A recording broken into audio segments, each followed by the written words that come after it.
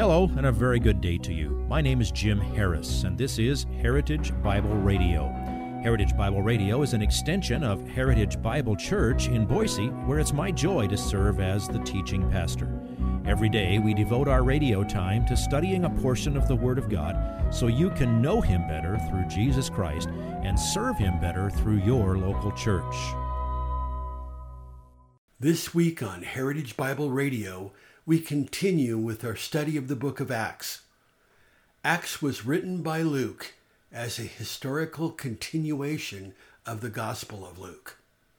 This week's lesson is found in Acts chapter 1, verses 1 through 11, which not only is an eyewitness account of Jesus' ascension into heaven, but also his promised indwelling of the Holy Spirit to believers.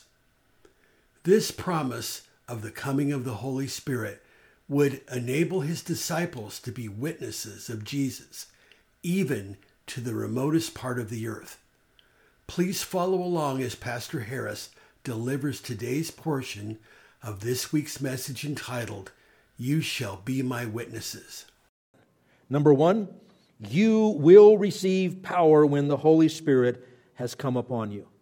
Now, the 11 apostles there had had a taste of that. Twice Jesus had sent them out preaching.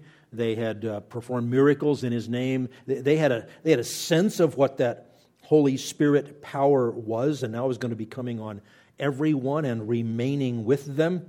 We're going to see how that unfolds when we get to chapter 2. But he says, you will receive power when the Holy Spirit has come upon you. Now, it doesn't seem like in their memory banks they were replaying the words, I have to go away so the Holy Spirit can come. But he says, you will receive power when the Holy Spirit has come upon you. And number two, he says, you shall be my witnesses. Now, they expected to be his co-regents with the kingdom in place. But instead, they were going to be going around giving testimony. They were going to be testifying to what they knew about Jesus, His life, His death, His resurrection, the gospel, and the plan of God to build His church that would eventually include Jews and Gentiles. Witnesses are those who describe what they have seen and heard. If you've ever been a witness in a courtroom, or you've surely seen it portrayed in movies or television, they put you under oath. You have to promise to tell the truth, and then they say, okay, on the date of such and such, in the place of such and such, what did you see so-and-so do? What did you hear? And you describe it. And you tell the truth of what you know to be the case. That's what our job is. We are to be witnesses to who Jesus is and what He accomplished. Oh, and it's fine to throw in, and by the way, He's coming back. And you have to deal with that. Now, the word witness, the Greek noun is martyres. The Greek verb is martyreo. And because of what happened mainly to early Christians who were faithful witnesses to Jesus Christ, the word for witness has turned into our word martyr. A martyr is a person who is killed because of his or her beliefs. Oh, and by the way, guess what happened to the apostles? John was the last one, and he may or may not have been violently put to death, but he was exiled. Now, at this point, notice that Jesus stated in advance what was going to happen. That's why I call it Jesus' prediction. Now, can you take this as a mandate?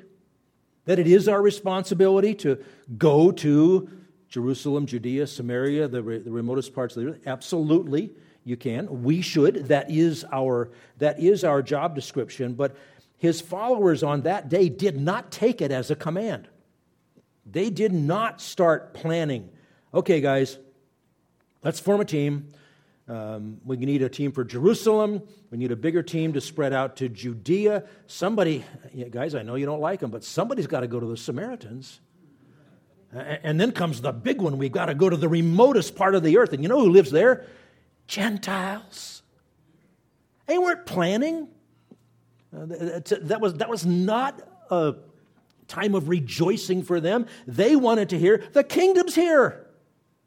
Take your throne next to mine. That's what they wanted. But there was going to be a plan that would last, well, we know of roughly 2,000 years so far. We still live in phase 3 of that plan. And would you notice that Acts chapter 1, verse 8 is not only Jesus' prediction of what was going to happen, it's the inspired outline of the book of Acts. 2 books of the New Testament have, if you will, one verse in each one of them that is the outline for the whole book. In Acts, it's this one. You have the gospel going to Jerusalem and Judea, and then you have it going to Samaria, and then to the Gentiles. First 8 chapters, or the first 7 chapters, then Samaria in chapter 8, Gentiles, the remotest part of the earth, in chapters 9 through 28. The other one, since you're wondering which one it is, the book of Revelation, it says, write down these things which you've seen, that's the vision of Jesus in chapter 1, the things which are, that's Jesus' letters to the 7 churches, and then the things which will happen after these things, that's the rest of the book of Revelation, which takes us all the way to the end of the story. Now, finally, for today, Jesus' promotion. Back in Luke, and here again is another part of this connection, Luke, in Luke 24:51, had already given a brief description of this event. Now he's going to elaborate. So I call this the exclamation point on Jesus' life in his first coming. Chapter 1, verse 9. After he had said these things about the plan, he was lifted up while they were looking on, and a cloud received him out of their sight. Now I've had multiple thousands of conversations in my lifetime. Not one has ever ended like that. I've had people go away laughing. I've had people go away mocking. I've had people go away offended. They've hung up on me, or they've cheerfully said goodbye, or they'll give you a handshake or a hug, and the conversation. He just was lifted up. Nobody's ever left like that before. Well, there's Enoch and there's Elijah. They were the 2 in the Old Testament that are types not of Jesus, but of the rapture, where God takes a believer without dying to be with him. In Enoch's case, it's just real run-of-the-mill, and Enoch was not because God took him. Doesn't give any description. In the case of Elijah, a lot more dramatic scene involving chariots and horses of fire. And you know what music was playing? It was, while the guys were running down the beach. Okay, a lot of people watch that, haven't they? Okay. That's a picture of the rapture, but they were taken without dying. Jesus had died, and he had risen again. This is his ascension. Here there are no chariots, no horses, no fire, no fanfare, no music.